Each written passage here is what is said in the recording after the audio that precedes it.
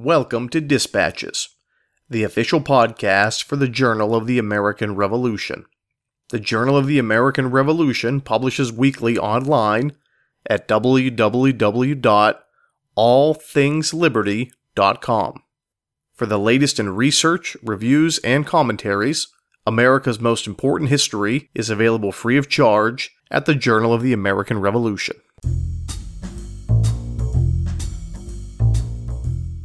It's this gamble that if he can go to the legislature and say, look, I'm going to do something about the regulator problem, would you stop bothering me about the Townsend taxes? That's author Abby Chandler discussing her new book, Seized with the Temper of the Times, Identity and Rebellion in Pre-Revolutionary America. And she's our guest today. I'm Brady Kreitzer, and this is Dispatches.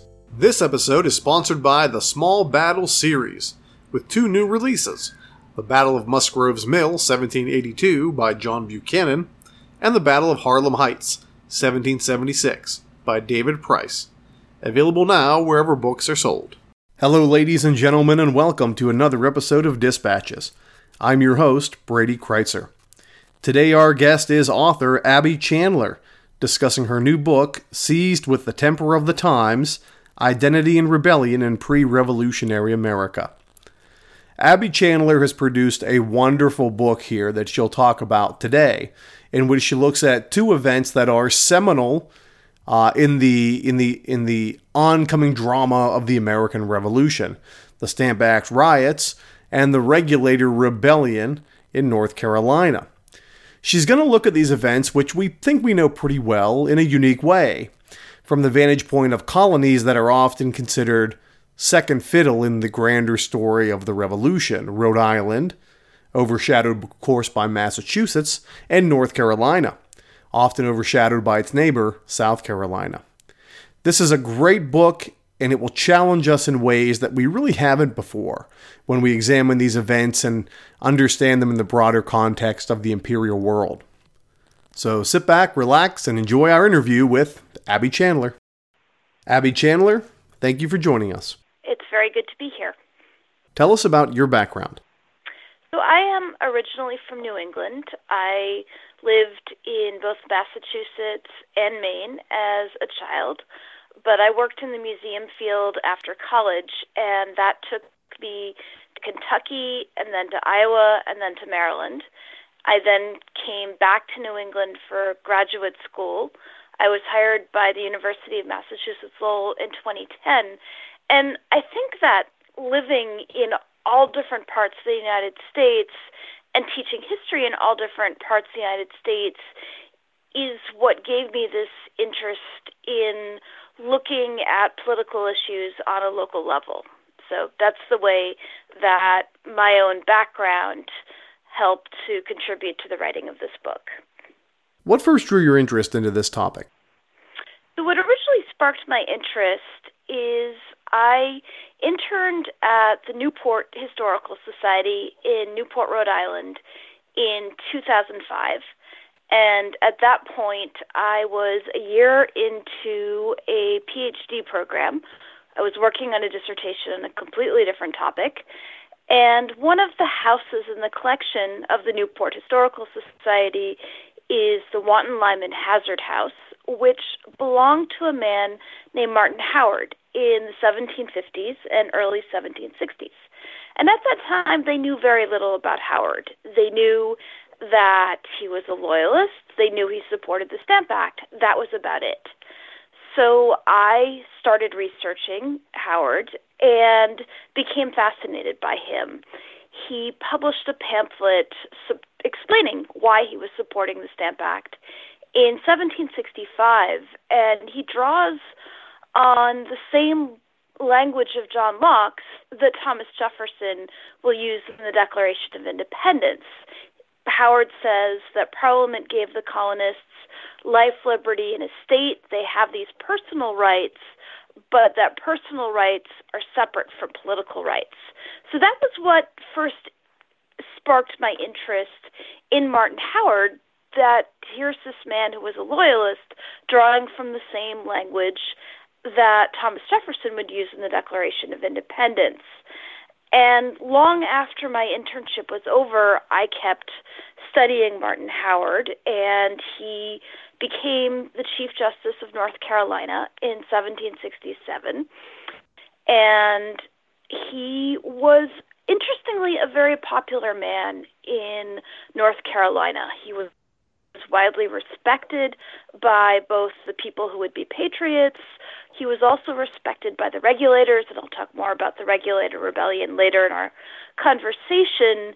And so that was what really made me want to write a book about Martin Howard and the political movements that he was involved in, because he had such an interesting response to the world around him, and the world around him also had very interesting responses to him.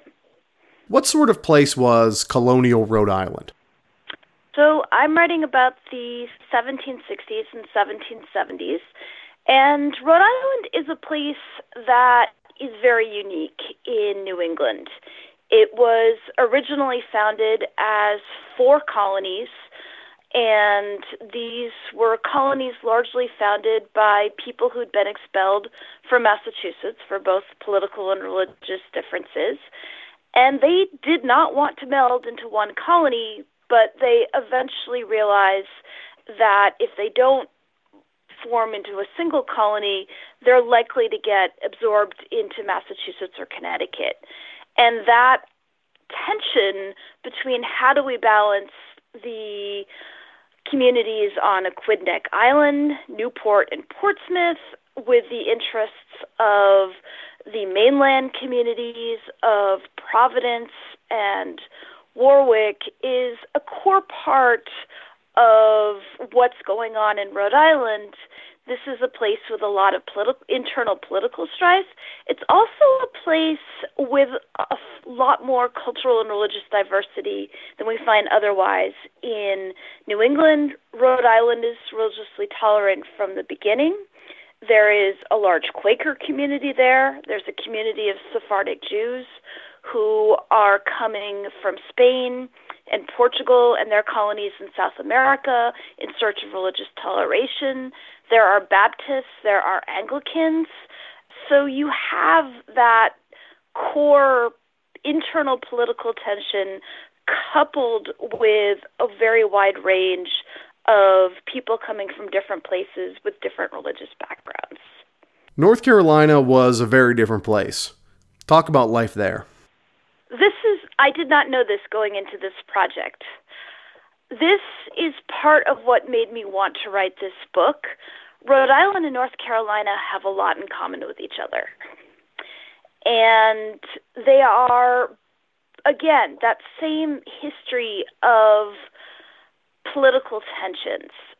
Originally, North and South Carolina were one colony, Carolina Colony, founded in the mid-17th century.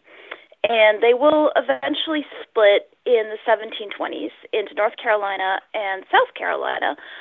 But like Rhode Island, there are a lot of internal tensions in North Carolina. There are multiple small-scale rebellions. And so you have that very long history of internal political tension.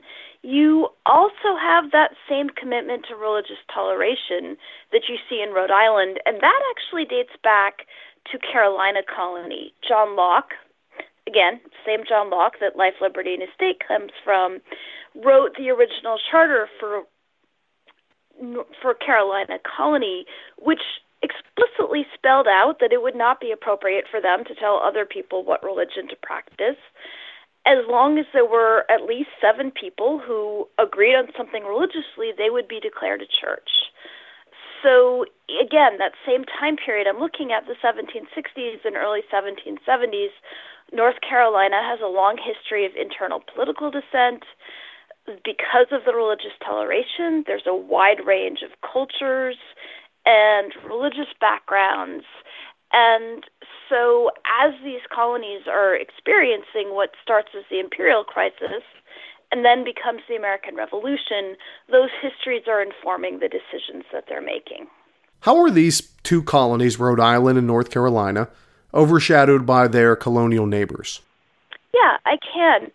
And that overshadowing is something that happens in the colonial period, but it's also something that happens in the scholarship now in the 20th and 21st centuries. So the challenges that Rhode Island and North Carolina have in the colonial period. Their neighbors are larger and wealthier and more powerful than they are. So Rhode Island is dealing with Massachusetts and Connecticut.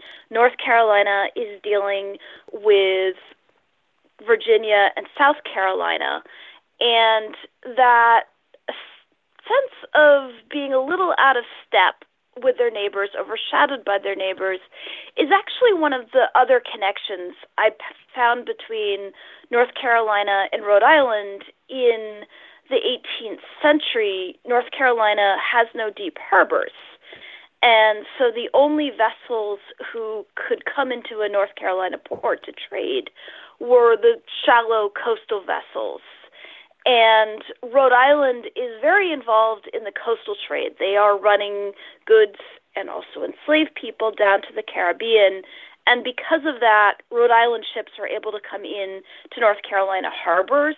So they actually trade quite a bit with each other, while by contrast, Virginia and South Carolina and Massachusetts and Connecticut are trading directly across the Atlantic Ocean. So this is how they're getting overshadowed in the colonial period.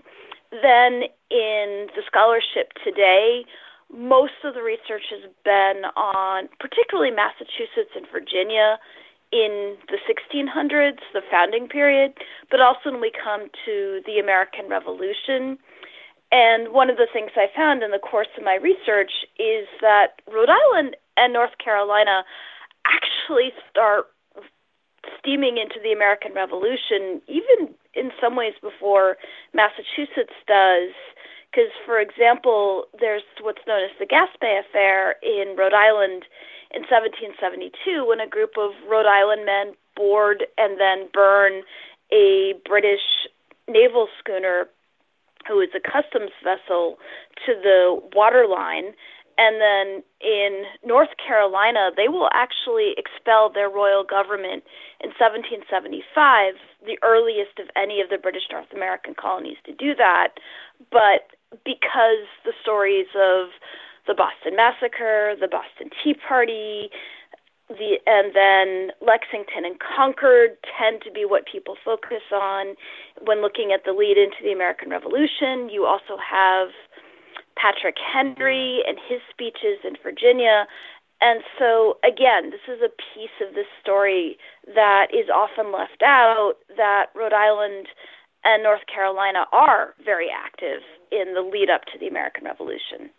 How did Rhode Island react to the Stamp Act? Was it different than what we saw in Massachusetts? It's very different. And this, again, is one of the core threads throughout my book.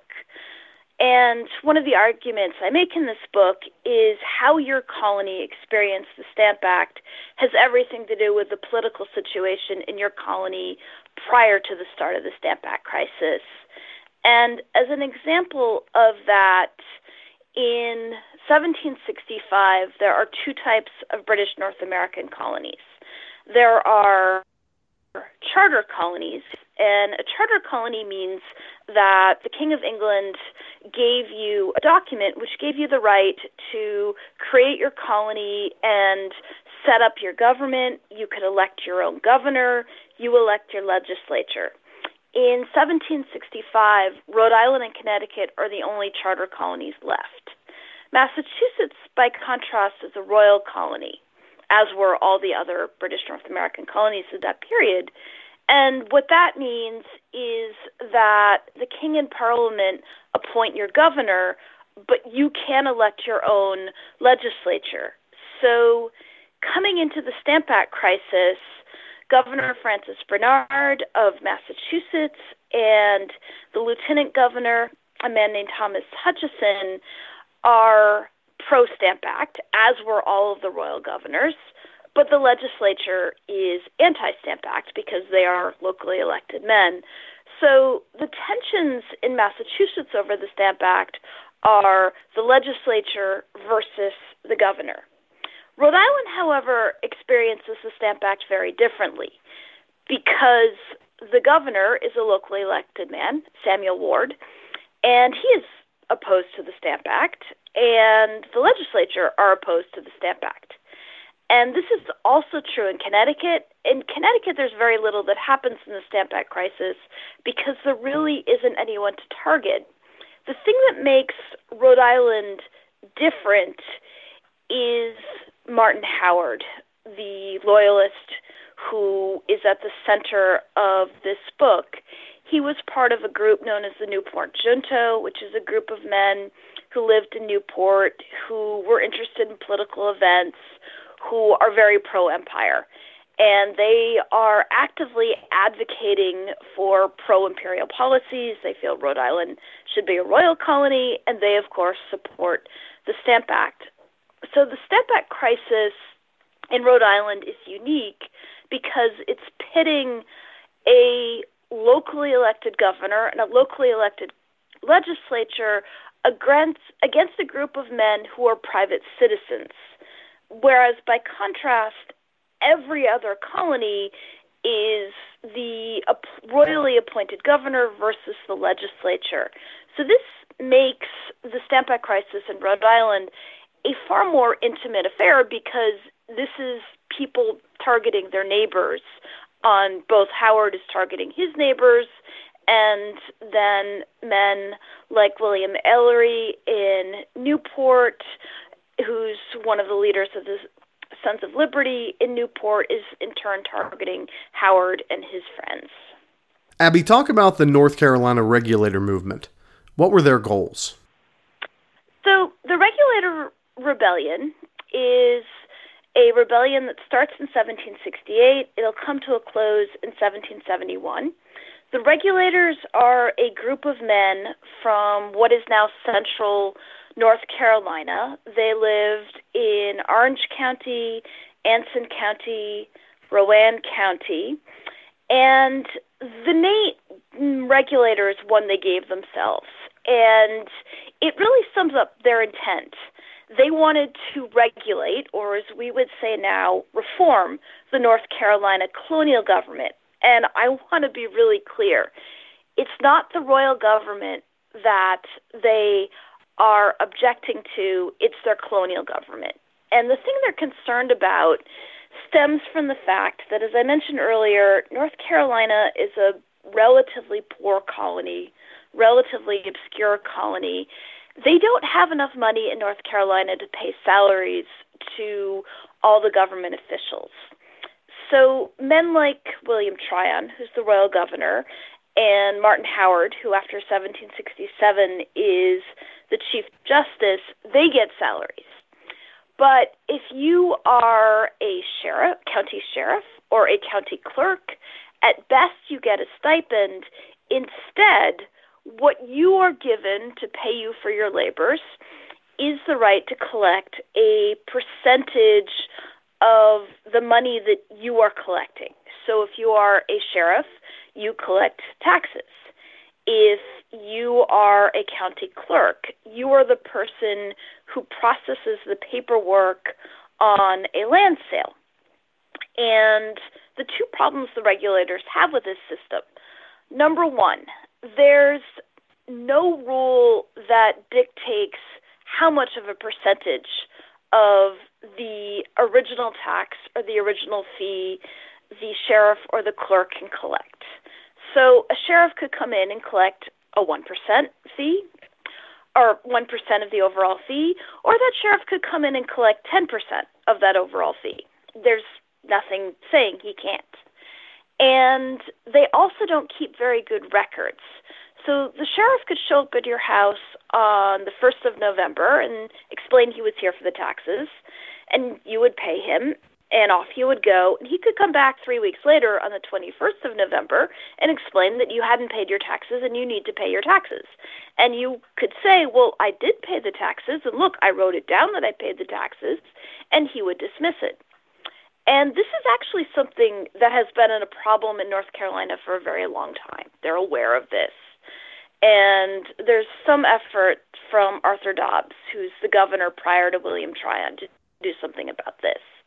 The thing that causes it to just completely get out of hand in the 1760s is that post-French and Indian War flood of settlers out into the North Carolina backcountry. Many of the regulators are men who've been living there since the late 1750s, early 1760s. There wasn't a county government, so they're moving out there and settling, but now there are all of a sudden this wave of sheriffs and county clerks who are all of a sudden collecting this money. And the biggest problem beyond it's unregulated is the people who created the law that said, okay, this is how the county sheriff and the county clerk are going to get paid, is the North Carolina legislature. And the North Carolina legislature is primarily comprised of wealthy men from eastern North Carolina. And the sheriffs and the county clerks are their younger brothers and their sons and their nephews. So there's no motivation to fix the situation because it's benefiting the families of the men who are in the legislature. So when the regulators start objecting, the goal is for the North Carolina government to be regulated so that it would not be exploiting them. So that's their hope. They would like a properly functioning government. How does the regulator crisis resolve itself? It does and it doesn't, as is so often the case with those rebellions. Things get progressively worse. The regulators submit petitions, or some of the regulators are submitting petitions. You also have other regulators who are increasingly getting more and more violent. Very infamously, in September of 1770, they break up a court session in Hillsborough, North Carolina, which is the county seat of Orange County, where many of the regulators live. And at that point in time, Governor Tryon really emerges as a man who's caught between a rock and a hard place. And the problem that he's facing is, on the one side, he has the North Carolina legislature. They are not happy about the imperial taxes. They objected to the Stamp Act. They are now objecting to the Townsend taxes. So he's trying to placate them because he doesn't want a situation like the one in Massachusetts. And he sends some letters to Thomas Hutchison, who by this point in time is the governor of Massachusetts, and they're talking back and forth about how do we deal with these colonists objecting to the taxes. So that's problem on one side.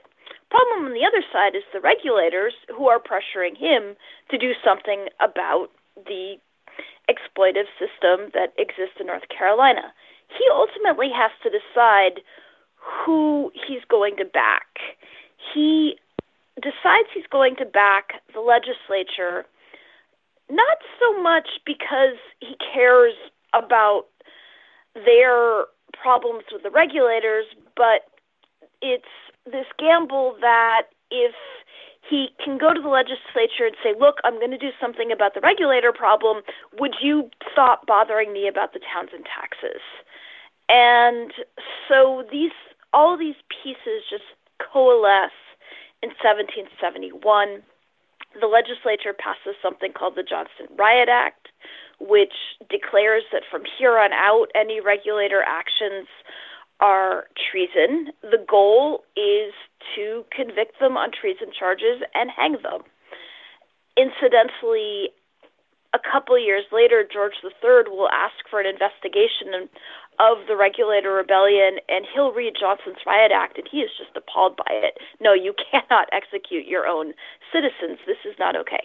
That will come back in. So Tryon and the North Carolina colonial militia march west out to Orange County. They come in contact with a group of regulators at Alamance Creek, and this leads to the Battle of Alamance, where the regulators are crushed.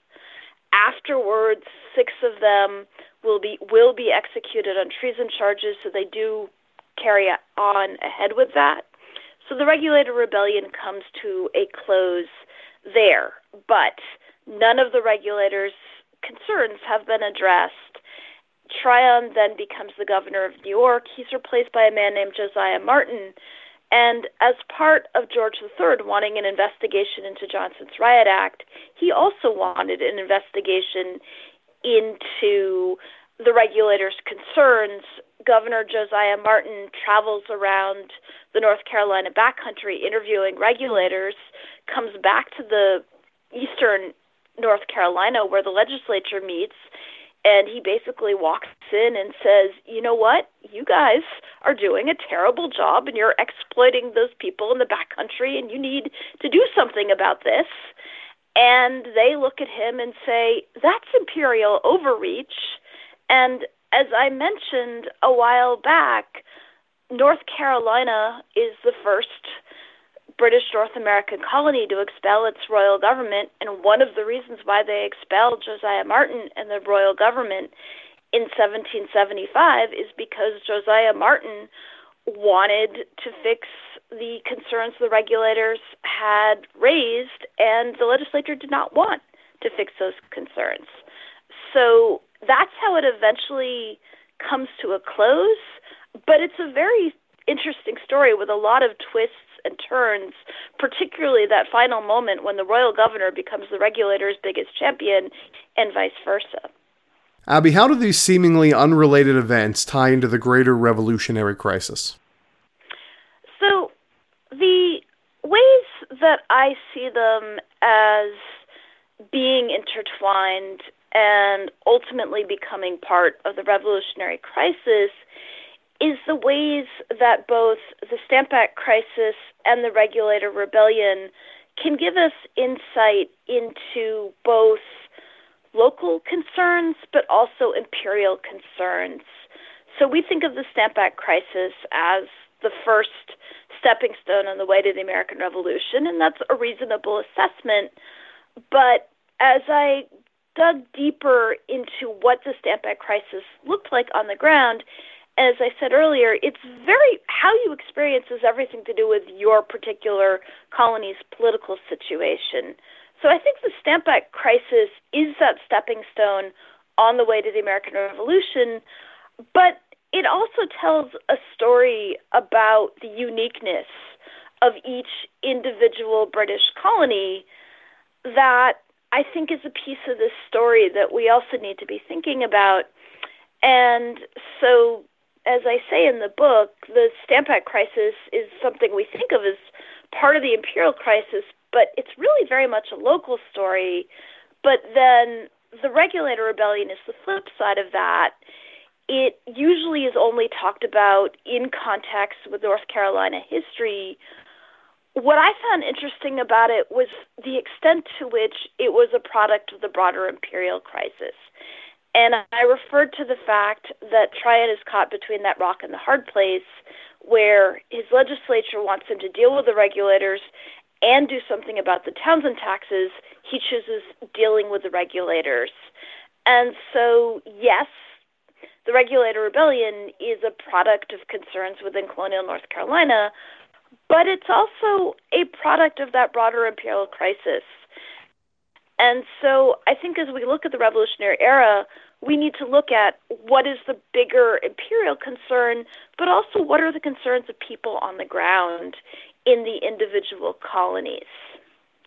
Abby, what message do you hope is received from this book?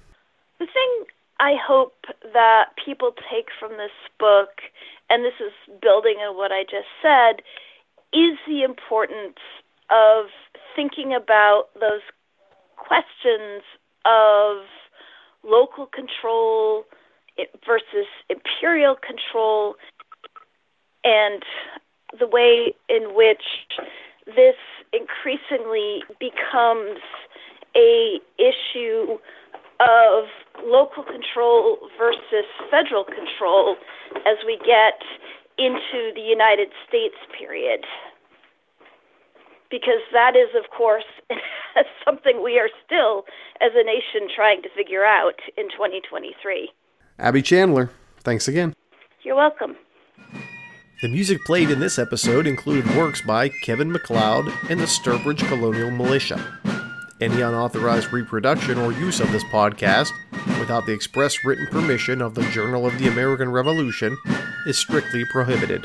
For everyone here at Dispatches, I'm Brady Kreitzer saying, so long.